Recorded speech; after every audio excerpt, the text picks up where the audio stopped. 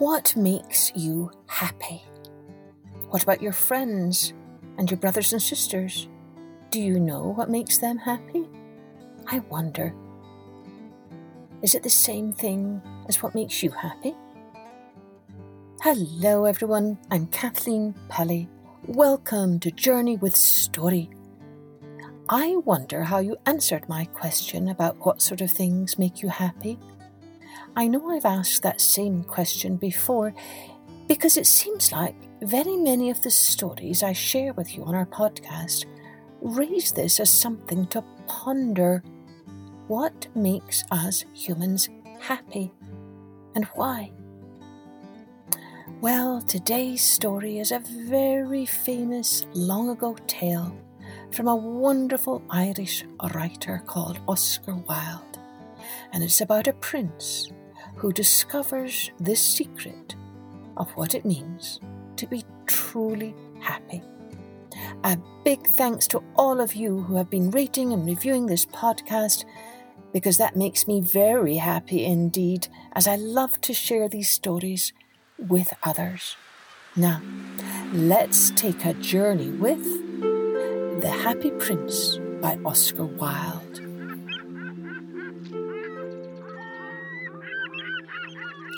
High above the city on a tall column stood the statue of the Happy Prince. He was gilded all over with thin leaves of fine gold. For his eyes, he had 2 bright sapphires, and a large red ruby glowed on his sword hilt. He was very much admired indeed. "He is as beautiful as a weathercock," remarked one of the town councillors, who wished to gain a reputation for having artistic tastes. "Only not quite so useful," he added, fearing lest people should think him unpractical, which he really was not. "Why can't you be like the Happy Prince?" asked a sensible mother of her little boy who was crying for the moon. "The Happy Prince never dreams of crying for anything." "I am glad there is someone in the world who is quite happy," muttered a disappointed man as he gazed at the wonderful statue. "He looks just like an angel," said the charity children as they came out of the cathedral in their bright scarlet cloaks and their clean white pinafores. "How do you know?" said the mathematical master. "You have never seen one." "Ah, but we have in our dreams," answered the children. And the mathematical master frowned and looked very severe, for he did not approve of children dreaming. One night there flew over the city a little swallow.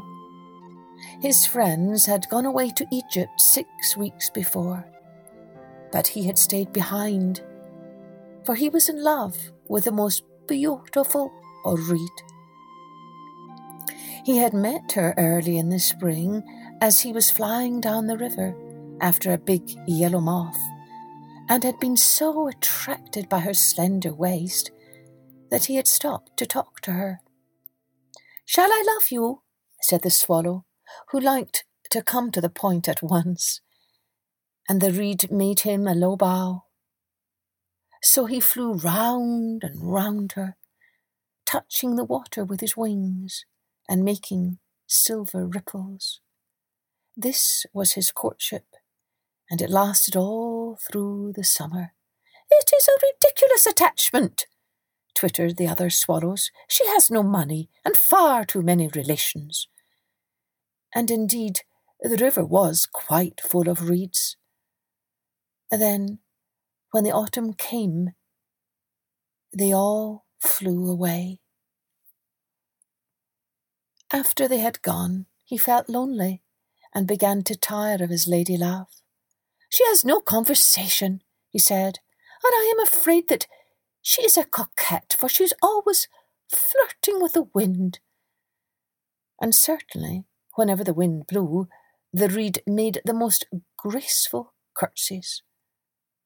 "I admit that she is domestic," he continued, "but I love travelling, and my wife, consequently, should love travelling also.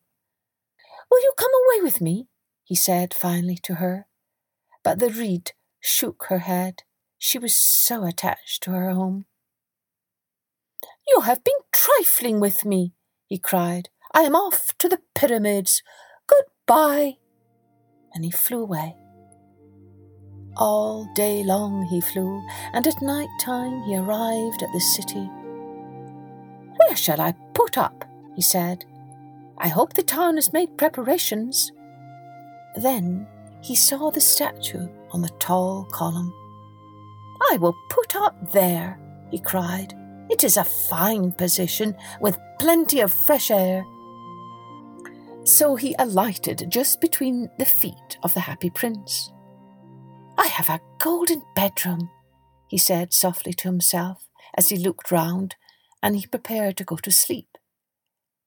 But just as he was putting his head under his wing, a large drop of water fell on him.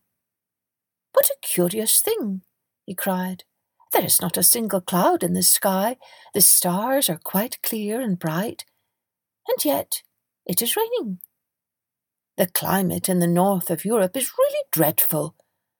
The reed used to like the rain, but that was merely her selfishness." Then another drop fell. "What is the use of a statue if it cannot keep the rain off?" he said. "I must look for a good chimney pot." And he determined to fly away. But before he had opened his wings, a third drop fell, and he looked up and saw. What did he see? The eyes of the happy prince were filled with tears, and tears were running down his golden cheeks. His face was so beautiful in the moonlight that the little swallow was filled with pity. "Who are you?" he said. "I am the happy prince." "Why are you weeping then?" asked the swallow. "You have quite drenched me." "When I was alive and had a human heart," answered the statue, "I did not know what tears were, for I lived in the palace of Sans Souci, where sorrow is not allowed to enter.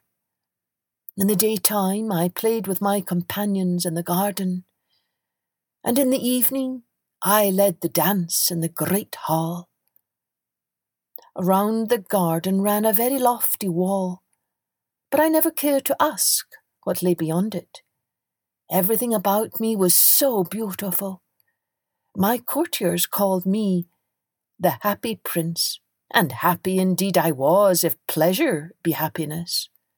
So I lived and so I died, and now that I am dead, they have set me up here so high that I can see all the ugliness and all the misery of my city.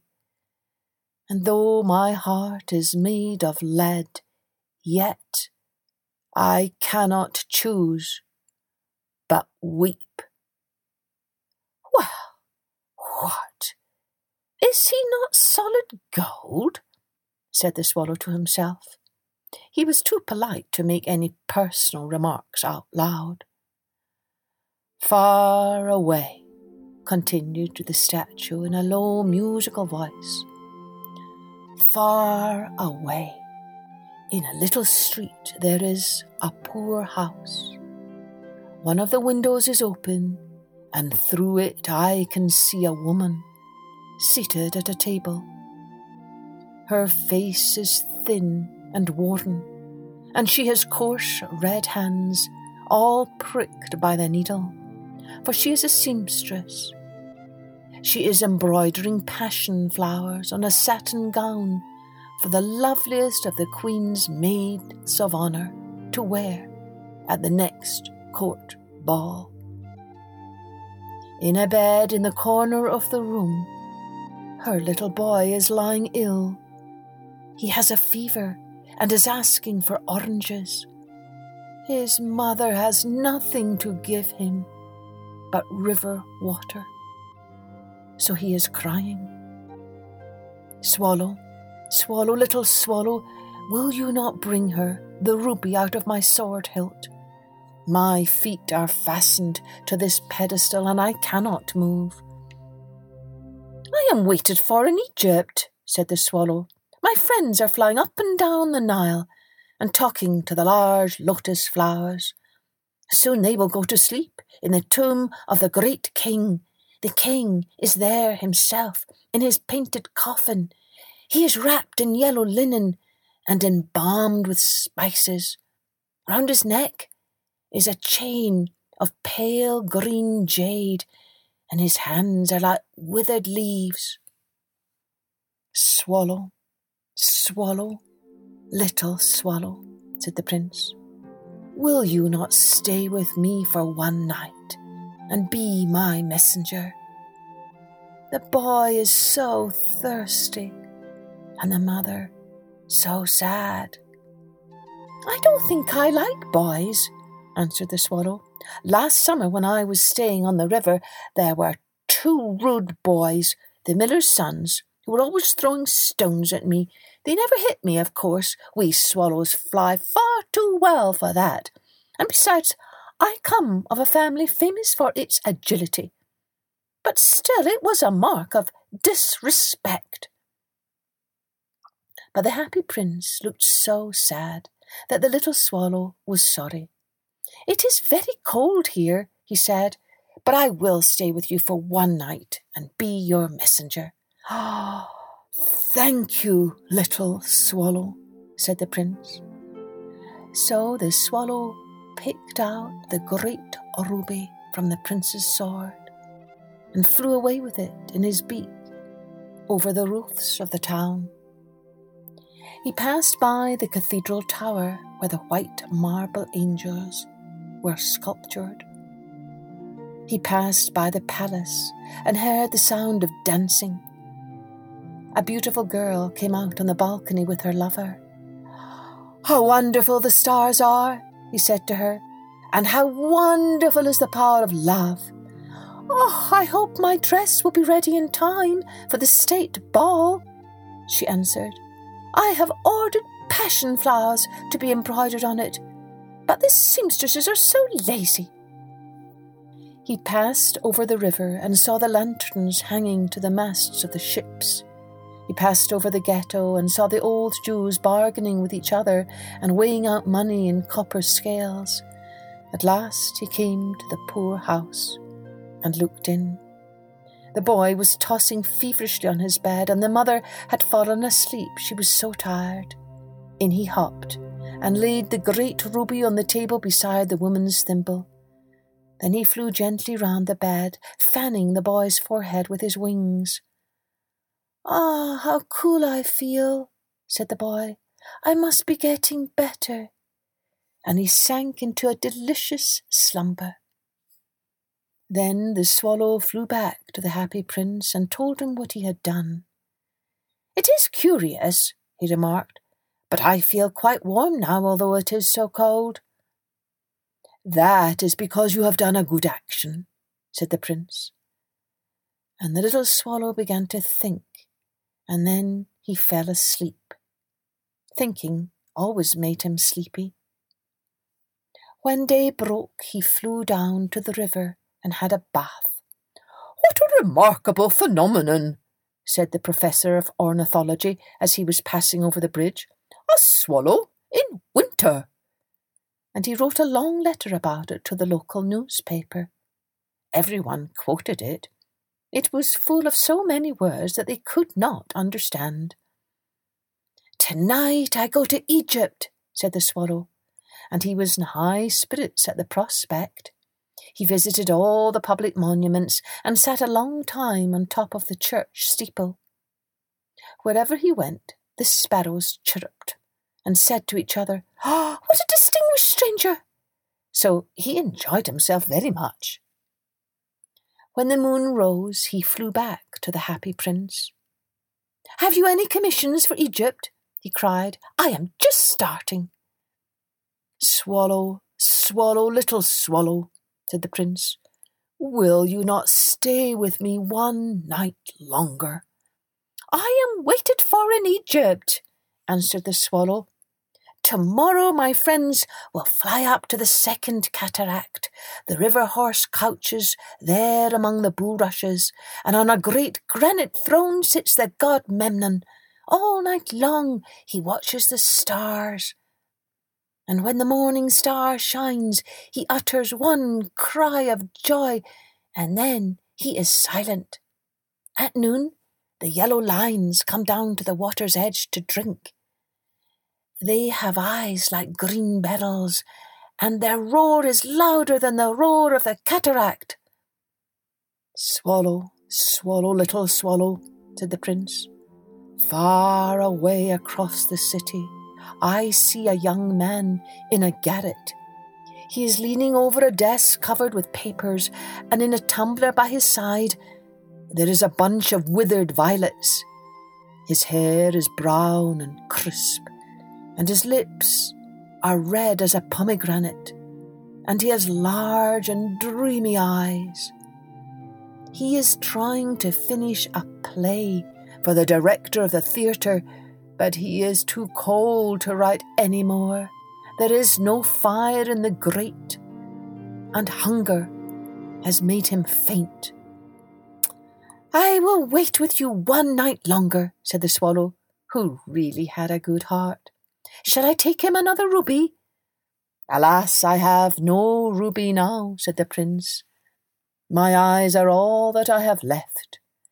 They are made of rare sapphires, which were brought out of India 1,000 years ago. Pluck out one of them and take it to him. He will sell it to the jeweller and buy food and firewood and finish his play." "Dear prince," said the swallow, "I cannot do that," and he began to weep. "Swallow, swallow, little swallow," said the prince. "Do as I command you." So the swallow plucked out the prince's eye and flew away to the student's garret. It was easy enough to get in, as there was a hole in the roof. Through this he darted and came into the room. The young man had his head buried in his hands, so he did not hear the flutter of the bird's wings, and when he looked up, he found the beautiful sapphire lying on the withered violets. "I am beginning to be appreciated," he cried. "This is from some great admirer. Now I can finish my play." And he looked quite happy. The next day the swallow flew down to the harbour. He sat on the mast of a large vessel and watched the sailors hauling big chests out of the hold with ropes. "Heave ahoy!" they shouted as each chest came up. "I am going to Egypt," cried the swallow. But nobody minded, and when the moon rose, he flew back to the happy prince. "I am come to bid you goodbye," he cried. "Swallow, swallow, little swallow," said the prince. "Will you not stay with me one night longer?" "It is winter," answered the swallow, "and the chill snow will soon be here. In Egypt the sun is warm on the green palm trees, and the crocodiles lie in the mud and look lazily about them. My companions are building a nest in the temple of Baalbek, and the pink and white doves are watching them and cooing to each other. Dear prince, I must leave you, but I will never forget you, and next spring I will bring you back 2 beautiful jewels in place of those you have given away. The ruby shall be redder than a red rose, and the sapphire shall be as blue as the great sea." "In the square below," said the happy prince, "there stands a little match girl. She has let her matches fall in the gutter, and they are all spoiled. Her father will beat her if she does not bring home some money, and she is crying. She has no shoes or stockings, and her little head is bare. Pluck out my other eye and give it to her, and her father will not beat her." "I will stay with you 1 night longer," said the swallow, "but I cannot pluck out your eye. You would be quite blind then." "Swallow, swallow, little swallow," said the prince, "do as I command you." So he plucked out the prince's other eye and darted down with it. He swooped past the match girl and slipped the jewel into the palm of her hand. "Ah, what a lovely bit of glass!" cried the little girl, and she ran home laughing. Then the swallow came back to the prince. "You are blind now," he said, "so I will stay with you always." "No, little swallow," said the poor prince, "you must go away to Egypt." "I will stay with you always," said the swallow, and he slept at the prince's feet. All the next day he sat on the prince's shoulder and told him stories of what he had seen in strange lands. He told him of the red ibises, who stand in long rows on the banks of the Nile and catch goldfish in their beaks, of the Sphinx, who is as old as the world itself and lives in the desert and knows everything, of the merchants who walk slowly by the side of their camels and carry amber beads in their hands, of the king of the mountains of the moon, who is as black as ebony and worships a large crystal, of the great green snake that sleeps in a palm tree and has 20 priests to feed it with honey cakes, and of the pygmies who sail over a big lake on large flat leaves and are always at war with the butterflies. "Dear little swallow," said the prince, "you tell me of marvellous things, but more marvellous than anything is the suffering of men and of women. There is no mystery so great as misery. Fly over my city, little swallow, and tell me what you see there." So the swallow flew over the great city and saw the rich making merry in their beautiful houses, while the beggars were sitting at the gates. He flew into dark lanes and saw the white faces of starving children looking out listlessly at the black streets. Under the archway of a bridge, 2 little boys were lying in one another's arms to try and keep themselves warm. "How hungry we are," they said. "You must not lie here," shouted the watchman, and they wandered out into the rain. Then he flew back and told the prince what he had seen. "I am covered with fine gold," said the prince. "You must take it off leaf by leaf and give it to my poor. The living always think that gold can make them happy." Leaf after leaf of the fine gold the swallow picked off, till the happy prince looked quite dull and grey.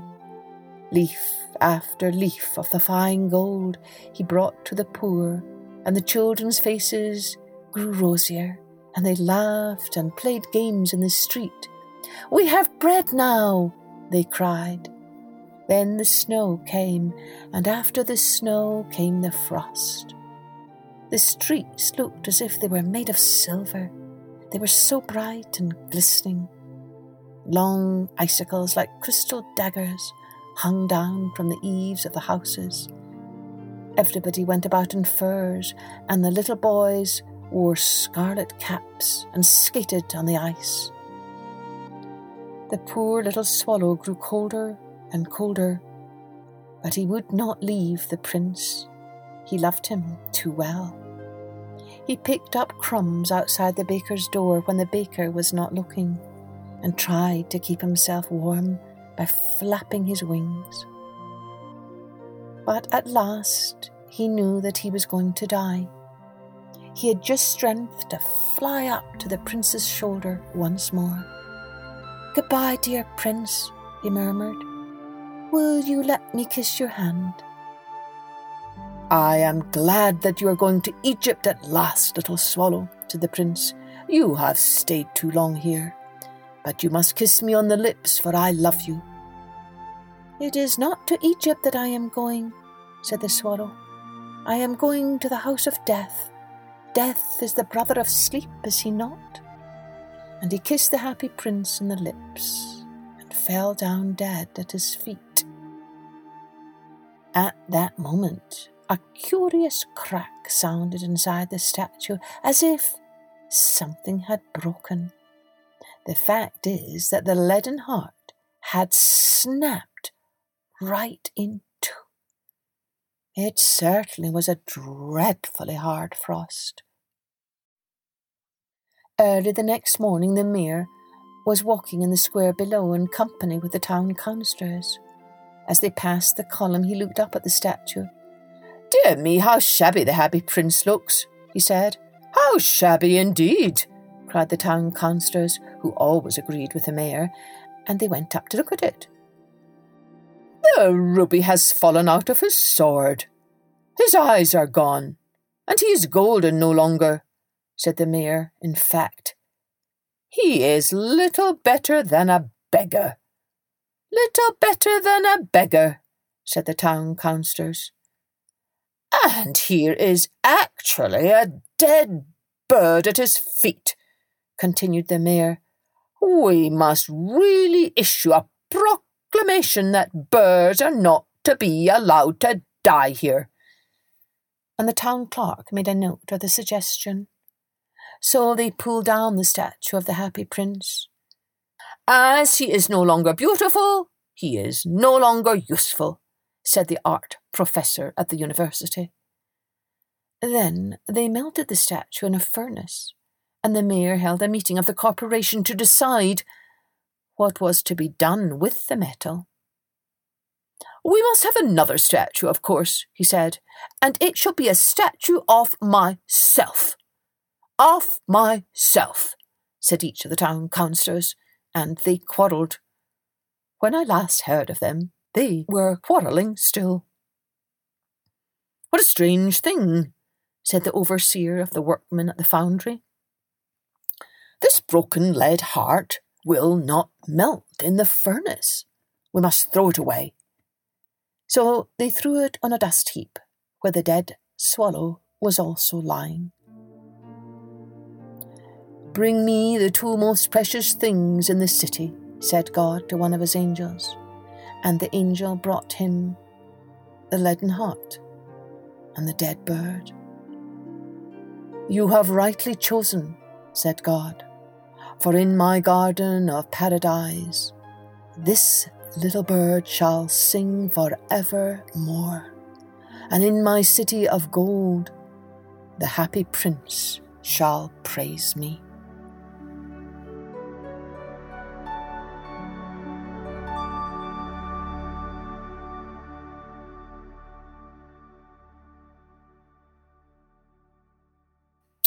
Oh, this story was a little sad, wasn't it? Which is rather odd, really, because it reminds us what it means to be truly happy in this life, doesn't it? In fact, I think this is the story souvenir. Most of us are at our happiest when we love and care for other people. And actually, if you think about it, isn't that why your mummies and daddies are happy most of the time? They enjoy, most of all, loving and caring for their children, you. Remember, send us your drawings or your comments to us at www.journeywithstore.com, or you can contact us on Instagram and tag us. Cheerio then. Join us next time for Journey with Story.